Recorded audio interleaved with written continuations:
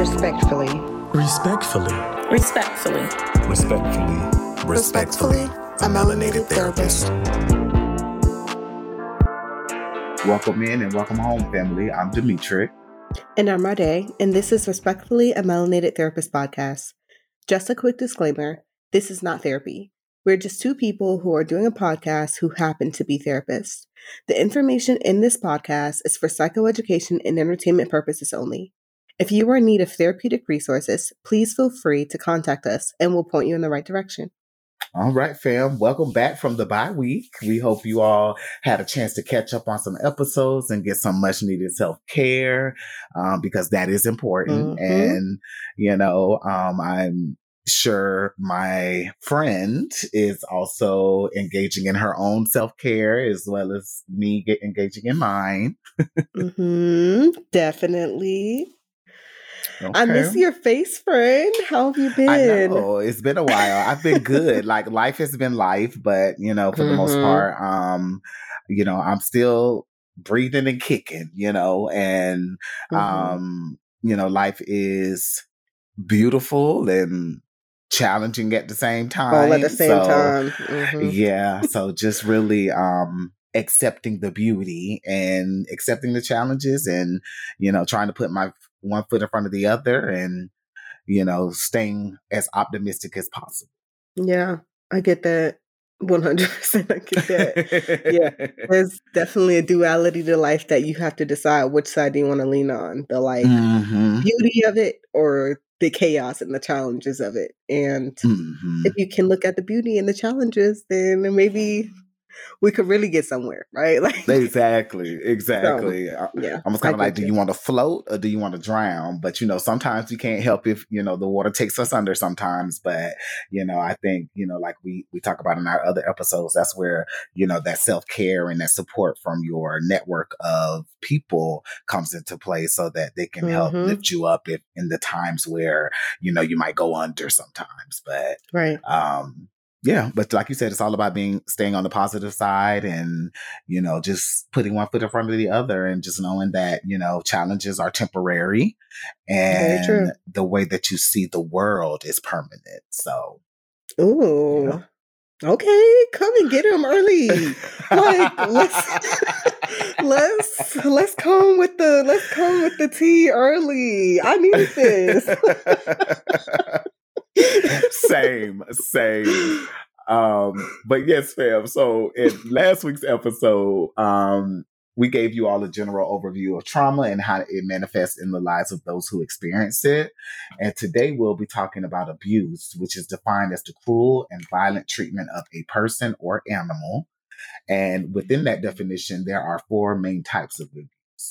You have neglect, which is the state or fact of being uncared for or failing to look after someone or something properly.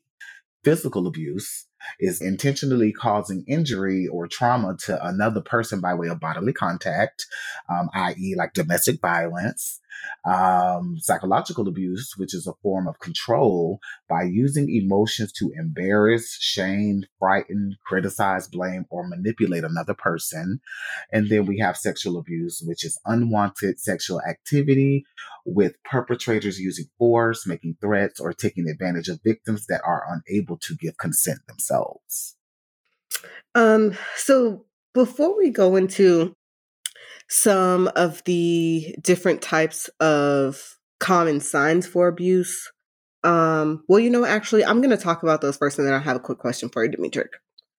Okay. So the common signs of abuse are unexplained injuries such as bruises, fractures, or burns, injuries that don't match the given explanation, right? I think a hallmark one that I think may be overused in probably movies could be something to the extent of you see someone with a black eye and you ask them what happened, they say, oh, I ran into a door or a cabinet hit me, right?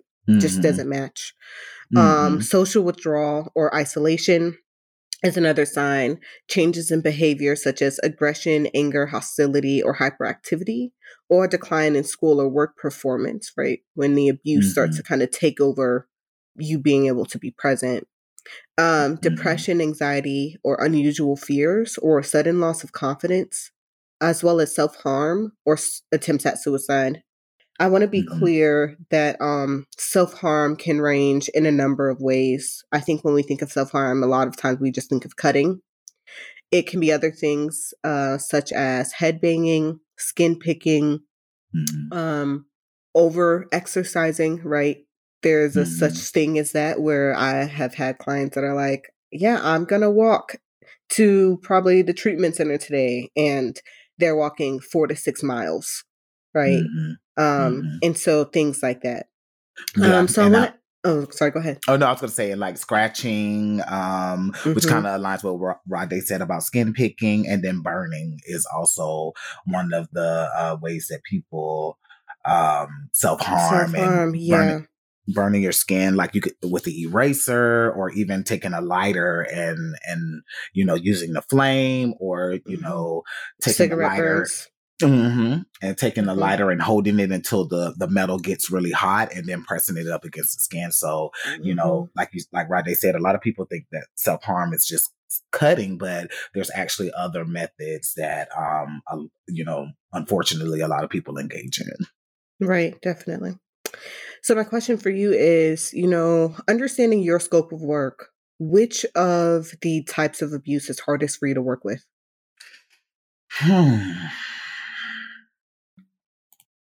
Wow.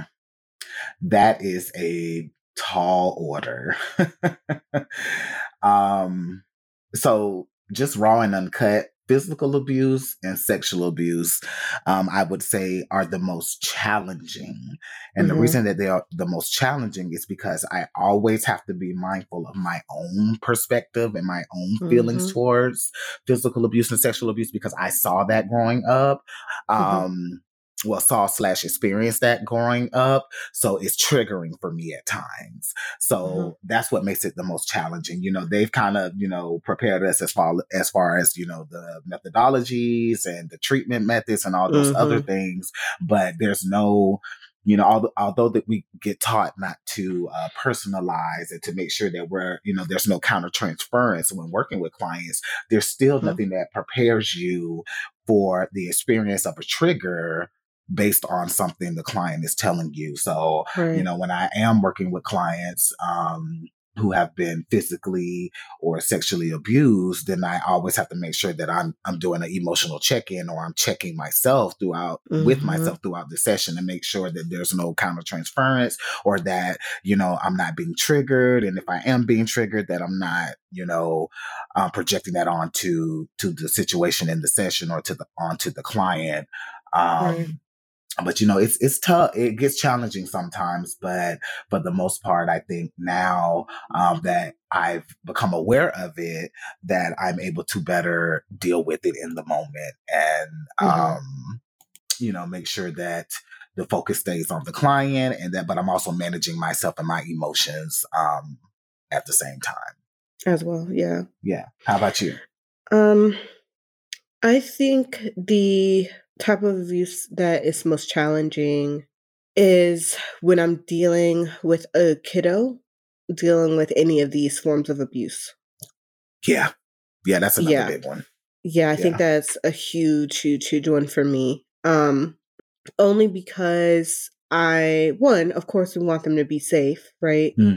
And when, if we have to call things in or whatever that looks like, right, it's still kind of depending on who's making this first move of reporting and all of those things to keep that child safe, and how soon will they be safe after you've made this, after calls and stuff like that. But because you don't know if that's going to exacerbate the abuse, because you have made the report. Yeah. Especially with my history of working at Guardian Atlanta, I feel like I have seen it all when it comes to kids and the kind of abuse that they've experienced, and seeing it just happen firsthand kind of thing. And so there's that. But I can also agree with you, managing my own emotions and not allowing that countertransference to show up is a huge thing, right? Making sure that I am utilizing probably peer support, or managing my own emotions as we're walking through certain things, because I don't think anyone could hear about abusive experiences, trauma experiences, and not take on some of that emotion. Right. Also, I think one of my other challenges is working with people in physical abuse and psychologically abusive situations, because of the most dangerous part of the relationships is trying to leave, right? And Exactly. so during that period of safety planning and preparation, if they are willing to at all, Right. then my anxiety is at an all-time high during that time. Right. So, yeah. Absolutely.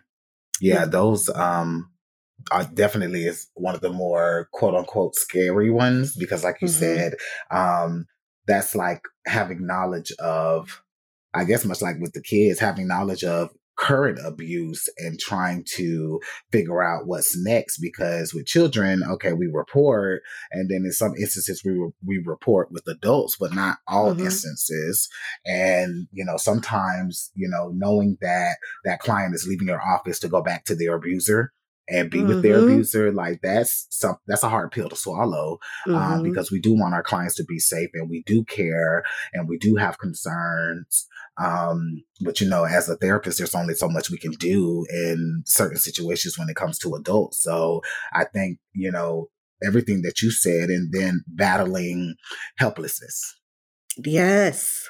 Yes. Because sometimes, a lot of times actually, we're helpless, and, we can help our clients process, try to, come up with a plan, try to get them to their own perspective of caring about their safety as much as we do. But most cases we're helpless and we have to deal with that. And it's not always hard, easy for us to do that. Yeah, I definitely agree. So do you have any couples in your practice right now? Yes, I have a few. Okay. So do you have a rule with couples about abuse for your private practice? That's a good question. Yes.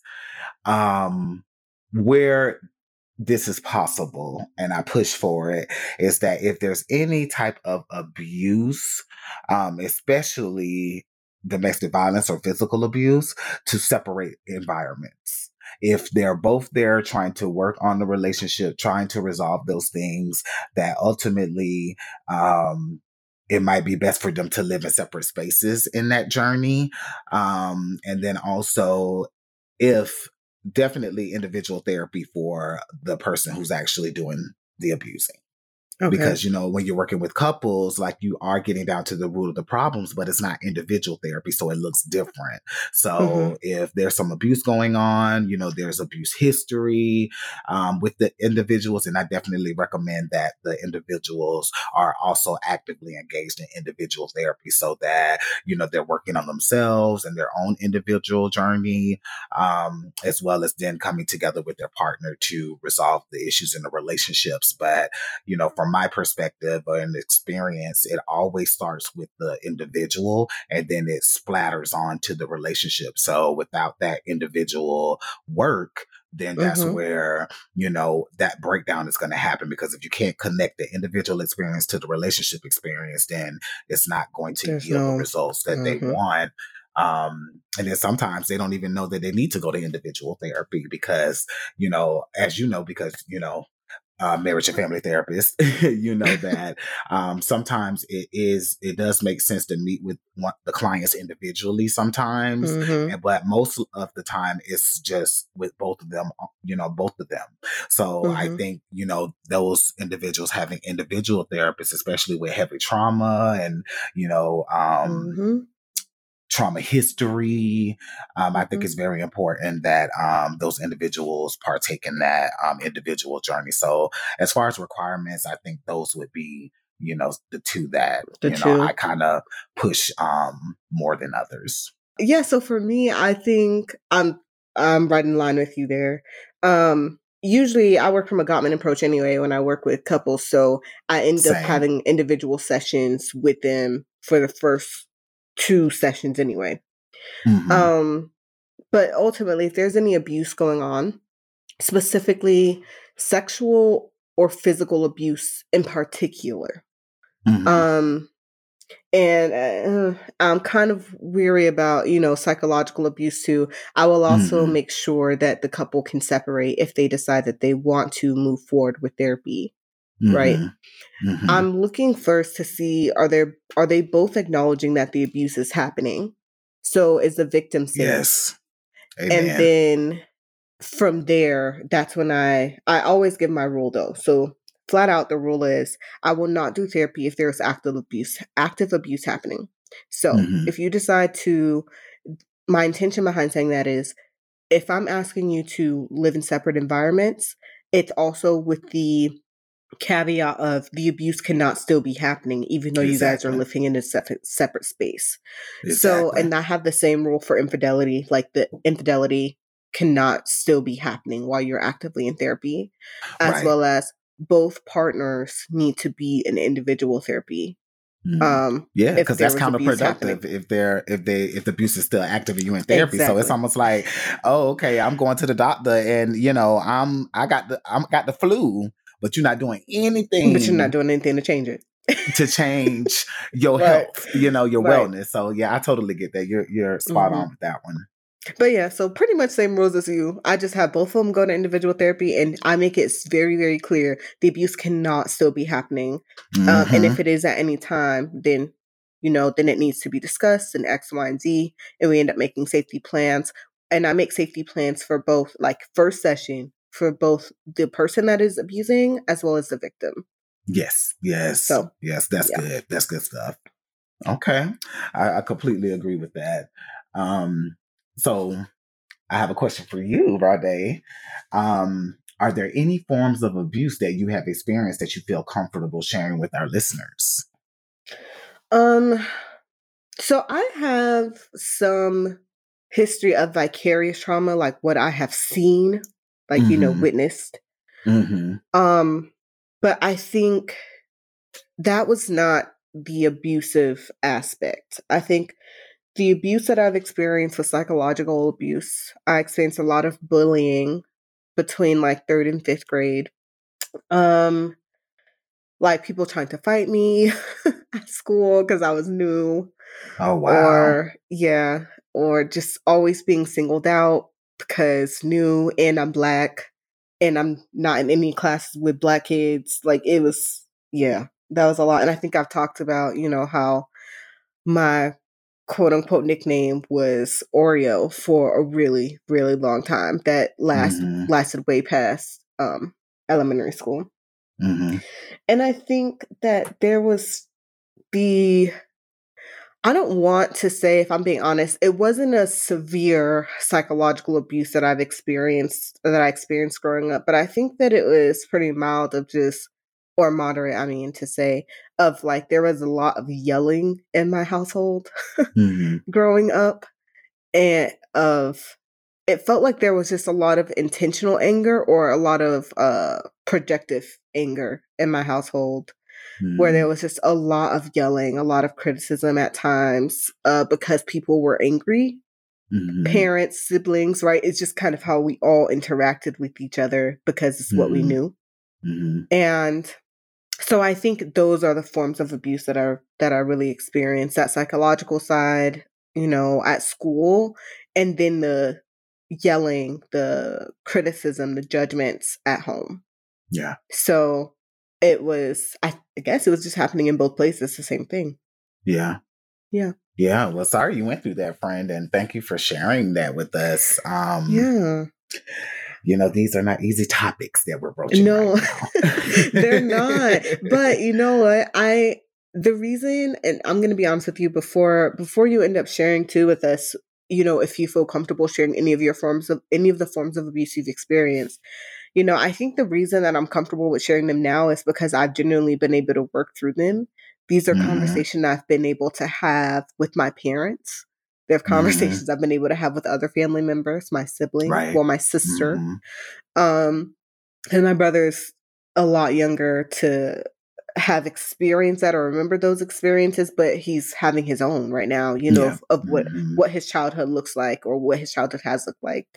Mm-hmm. Um, but ultimately, yeah, that's why I'm able to talk about it now, right? Because my life doesn't look the same anymore.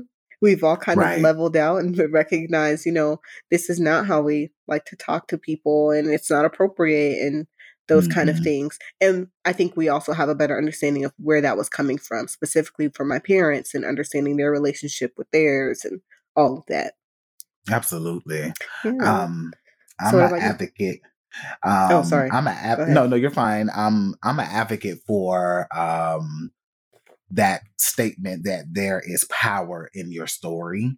And I think Mm-hmm. that, all of those things that you said, that self awareness, that resolve, that healing is Mm-hmm. very important. And, sharing your story becomes an extension of that.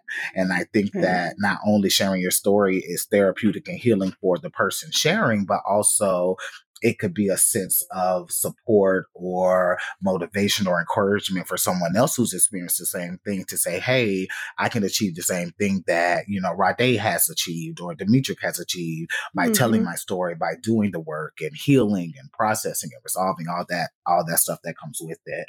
But for me, um, also some vicarious trauma based on some of the things that I saw growing up. Mm-hmm. Personally, I've experienced neglect from a parent. Um, and what I would actually call is total abandonment, really. Mm-hmm. There's been some psychological abuse, more so in my adolescent/teenage years Mm-hmm. from individuals who I considered to be supportive people or people who cared about me or people who loved me, and not to take away from the acts that were done. But I think now that I'm older, I kind of realize that hurt people. But it doesn't still negate my experience. It doesn't negate the fact that you harmed me in some way. Mm-hmm. But the biggest thing with the psychological abuse is the manipulation. It's the Yeah. manipulation or the playing on my emotions to get the results or the reaction out of me that you want, or, Mm-hmm. how I like to say it now is people who try to dim your light. That I experienced a lot of that. And, all in all, with the people who lights are being attacked or trying to be dimmed, like we're just being ourselves. You know what I Yeah. mean? We're just coming to the table Mm-hmm. being genuine, authentic, people. And, sometimes our hearts are on our sleeves, but at the same time, like we are not intentionally doing, well, I'm gonna speak for myself. I can't speak for anyone else, but I'm not intentionally doing anything to quote unquote shine brighter than the next person. I'm just being who I am. This is my light. This is my path. This is my journey, and which Mm-hmm. has nothing to do with you and your light. But I think a lot of people struggle with that. And a lot of people, whether it's intentional or unintentional, try to dim other people's light. And then also some sexual abuse in childhood. And at the time, I didn't know what it was, because when you're young, you don't really have a name for it. You just know that it's Mm-hmm. something wrong that's Right. happening. Feels weird. Feels wrong. Yeah, exactly.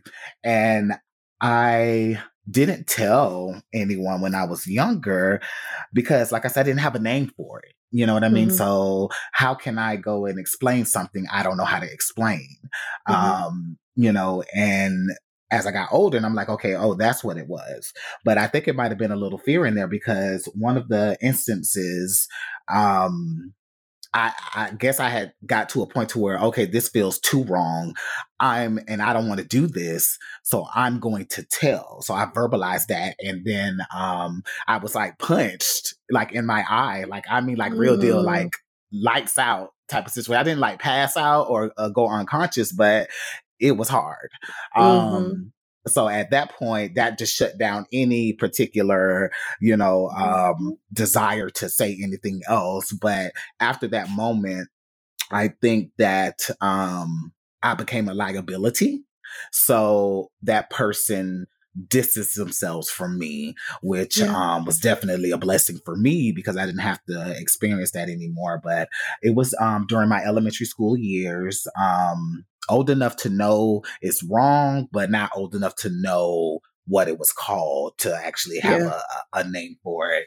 But I think through my journey, I was able to put a name to all of the abuse that I experienced, and then able to process it, in therapy, and find resolve and healing from that, because ultimately we don't always get a chance to confront our abusers.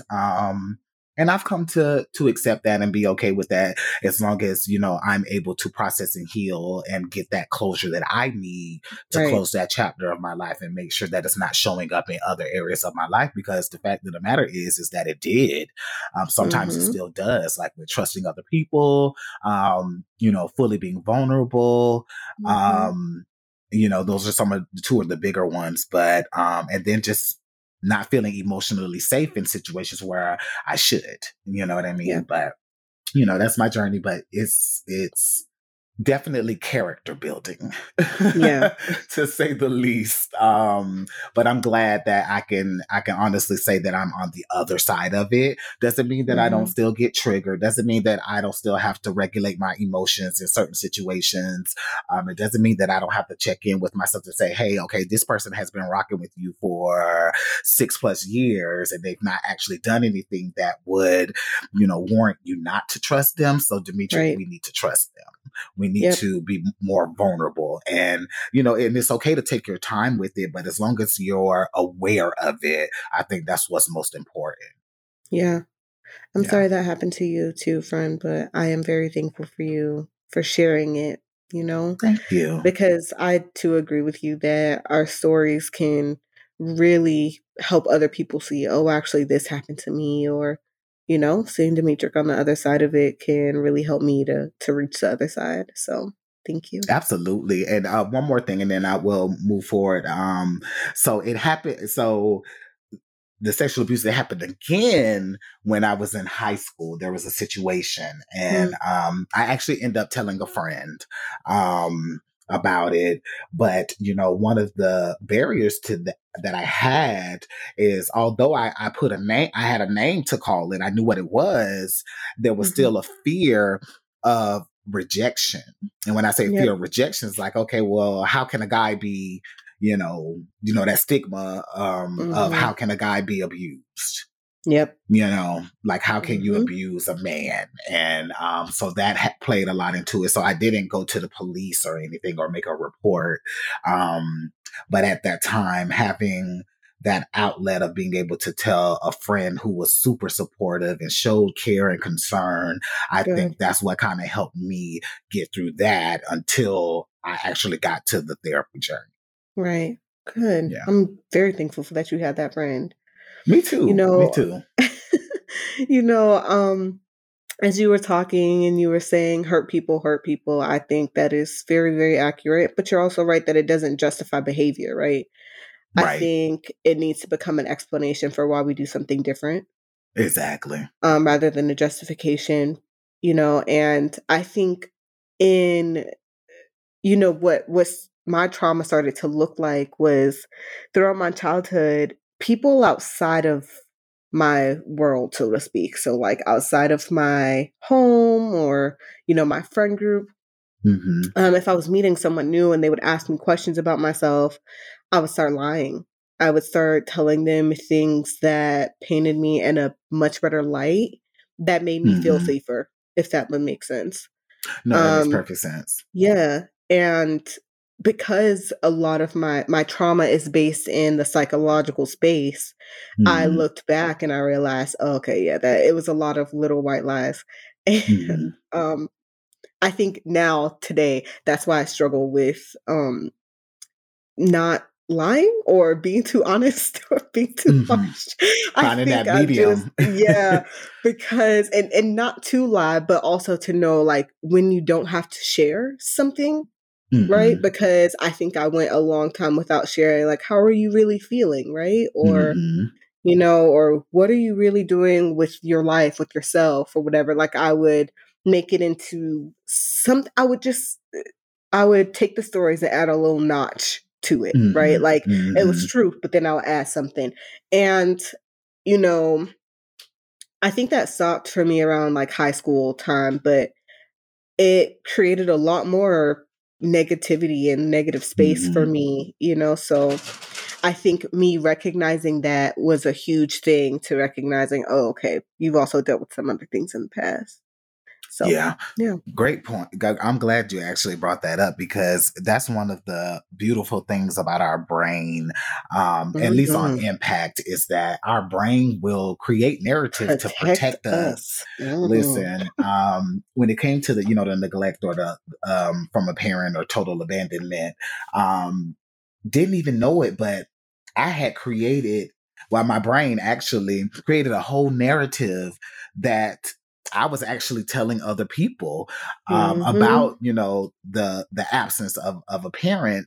And I'm like, okay, well, this is, that was my truth. I didn't know that it wasn't, I guess for lack of better terms, made up. So until I got into therapy the first time when I was in my early mid-20s, actually. And I started talking about the situation, and the therapist, he was like, Demetric, you know that's abuse, right? That's neglect. I was like, no, because it was, this happened, or I saw this, and, this, I experienced this, and I did see them, and the more and more I thought about it, I was like, wow, Demetric, actually, you didn't.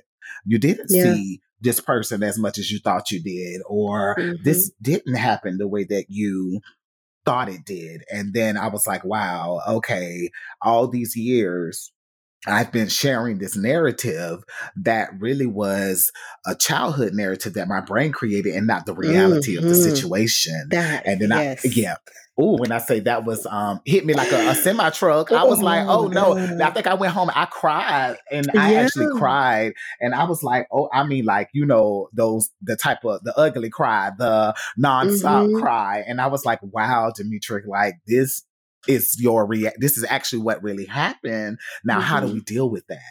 How do you process this? It's terrifying, isn't it? It is.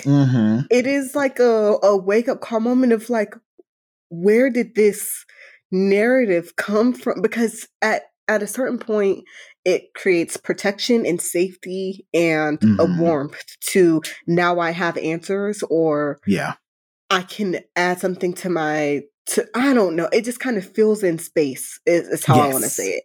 Yes. And it creates a wholeness. And I think our brain, we run with it because it's like, this is what's kept us safe. I also think that we end up telling people the story of that safety, of that fantastical moment, or not reality, because it's protection. If we don't tell people that we've been taken advantage of in any way, whether that's psychologically, sexually, physically, any way, then it doesn't give them the opportunity to take advantage of us.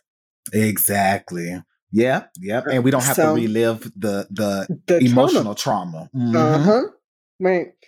Yeah. Oh, all right, y'all. So sorry, drag this along, but yeah, it was like I said. This is not the easiest topic to broach, but this is real and raw and uncut, and stuff happens, and life happens, and unfortunate things happen, and it's not our fault that they happen, and we have to figure out what healing looks like for each one of us, because healing is different for all of us. But I think the true goal is really self-awareness, like Rade was saying, and then the healing part of it.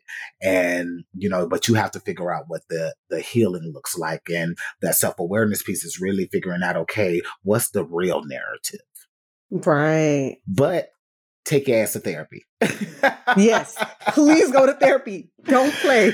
Do not. Yes, play. Don't try to do all the stuff we said. Don't try to do this on your own. And I love, my support network, and a lot of people have good, strong support networks, and it's okay to share your experience with them, but you need a professional to unpack and process and resolve and heal those things, because there's just only so much our loved ones can actually do to help us with our healing.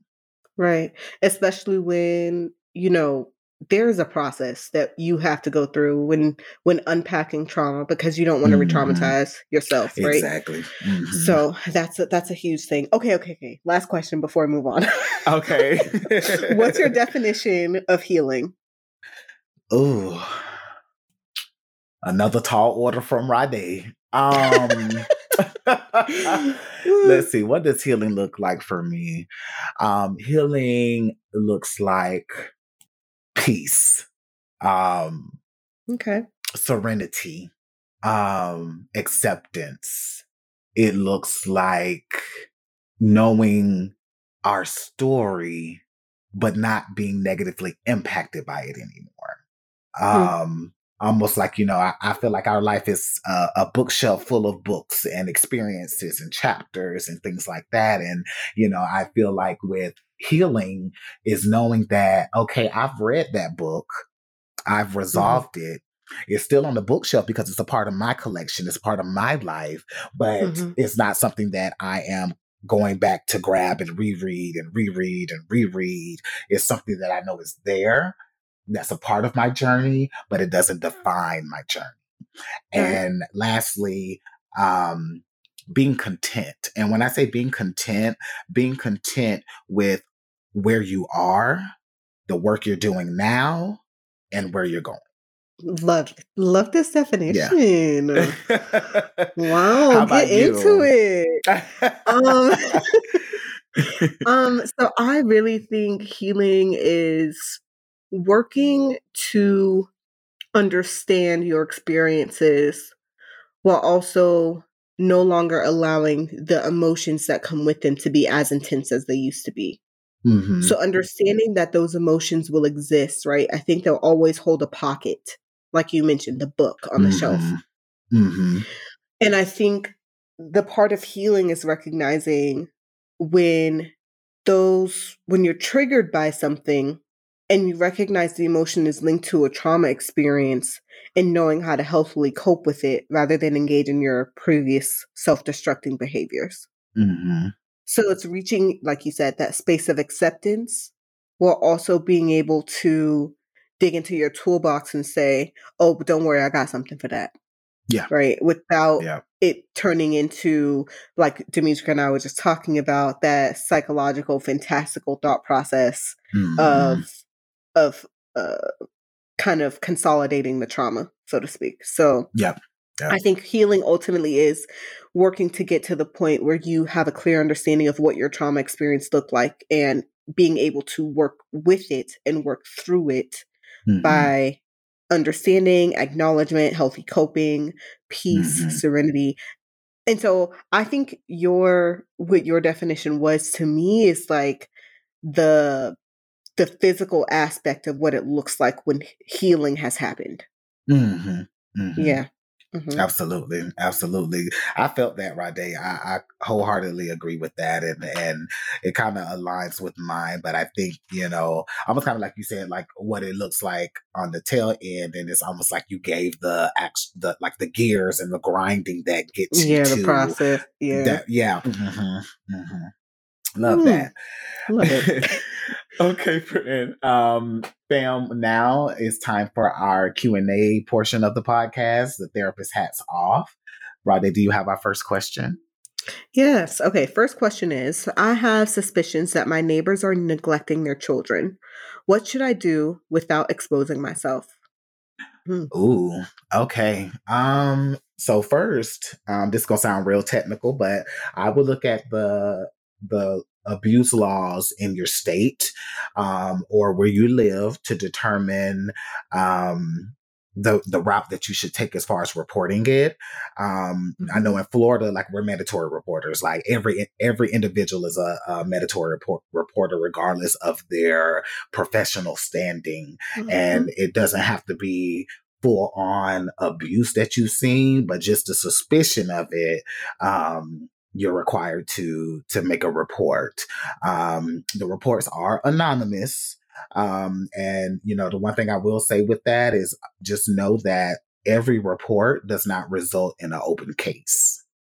So what that means is that you can report and say, hey, I'm seeing XYZ. And then the person at the, abuse center may ask additional questions and determine that no case should be open. So kind of like Rade and I were talking about earlier, dealing with, domestic violence or sexual abuse that's actively happening with the client, like you have to kind of deal with that helplessness.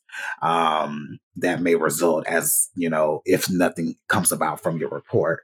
But I definitely don't agree with approaching the situation, especially if you don't have a relationship there, Right. because that could result in exacerbation of any abuse that could be happening. So for me, then of course I'll let Rade jump in. I think the best thing to do would be to just make a report with your local abuse hotline, and then allow the professionals to take it from there. But as you've done your neighborly part, Right. or that human part of your particular role in trying to help anyone who you feel like is being abused. Yeah. Um, Honestly, I don't have much to add to that. Like, make a report, and do it as soon as possible. They'll come and they'll do a wellness check. They'll also, do some investigating and determine, like Demetra said, if that case needs to be open or not. One Mm-hmm. thing I will say is that if you are a therapist listening to this in Florida, making and correct me if I'm wrong, making a call for abuse or neglect, you can't stay anonymous if you're a licensed um, clinician or professional, correct? Correct.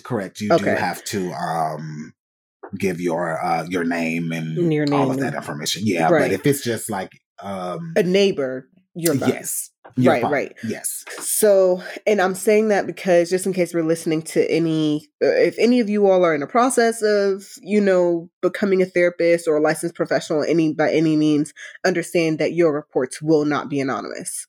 Right. And so that's a bit of a different story there. And maybe in another episode, we can talk about for like professionals making reports, appropriate ways to do that or ways that you can talk to your Mm-hmm. clients about going about it. But I really have nothing to add to that. So great. Yeah. But good point. I'm glad you actually brought that up, because there is, like, although everyone is mandatory reporters, there are, professionals are not anonymous. So I'm glad you Right. did actually bring that up. Right. Yeah. So like Okay. that. So our next question is, I am noticing that my coworker is frequently injured and the explanations don't make sense to me. How can I approach them and not come off as prying into their personal life? Okay. So if I was going to say tall order from the listener. I know, right? Well, there's that. I think if you and your coworker are actually close, um, if you could talk to them privately, that could be helpful. Okay. If you can have a private conversation with them, not at work, if you can, Mm-hmm. um, or if it's at work, well after hours, right? When you Mm-hmm. guys could be alone to have a conversation, and you could say something to the extent of, I have been noticing these things and I'm concerned. How can I Mm-hmm. support you? Mm-hmm. Okay. The idea is not to make any assumptions about what they may be going through. Mm-hmm. As one, it may be pretty obvious to you, but two, you also have to give them the opportunity to come to you and talk to you when they're ready to discuss it. Um, Also, if you are not as close with this person, I think that you can also try to have a conversation with them, but I think start off with that. Hey, I know we are not as close, but I've been noticing these things and I don't want to talk to anyone else about it just yet without having a conversation with you. Right. And making Mm-hmm. sure you're putting the ball back in their court. When Mm-hmm. anyone is dealing with an abusive situation, it is their decision of when they would like to work on things, when they would like to leave, if they would like to stay. Mm-hmm. It is their decision. And I think that's a huge piece that a lot of us miss. And immediately Mm-hmm. we start to think, well, why won't they just leave? When Mm-hmm. truth of the matter is, you don't know what they're experiencing at home. And as I've mentioned before, the most unsafe part of leaving, of abusive relationship is leaving. That is actually when the Mm-hmm. most deaths happen in abusive Mm-hmm. relationships. Mm-hmm. So making sure that you handle it very privately is going to be important. As well as saying to them, I really don't want to pry into your, personal life, but also I want you to be safe because I Mm-hmm. am concerned about you. And that could even look like And also, if you don't want to talk to them, this could even look like if you have some pamphlets or anything that you could give them for safety, to give it to them and leave it at work, probably on their desk or something, and they can also put it away at work. We don't want to send them home with anything because you don't know if that abuse is happening at home or elsewhere and that person can see it. You want to give them the opportunity to do what they will with that pamphlet and let that be that. Come on, therapist. Okay. I don't have anything to add to that, Rade. I feel like that's spot on. All of both of those instances that you gave, or those approaches that you gave, I think they're spot on. And I'm so glad that you talked about the acceptance part, because just because we see abuse and we know, or we feel that we know what's going on, it means nothing to that person until they accept the fact that they're actually being abused.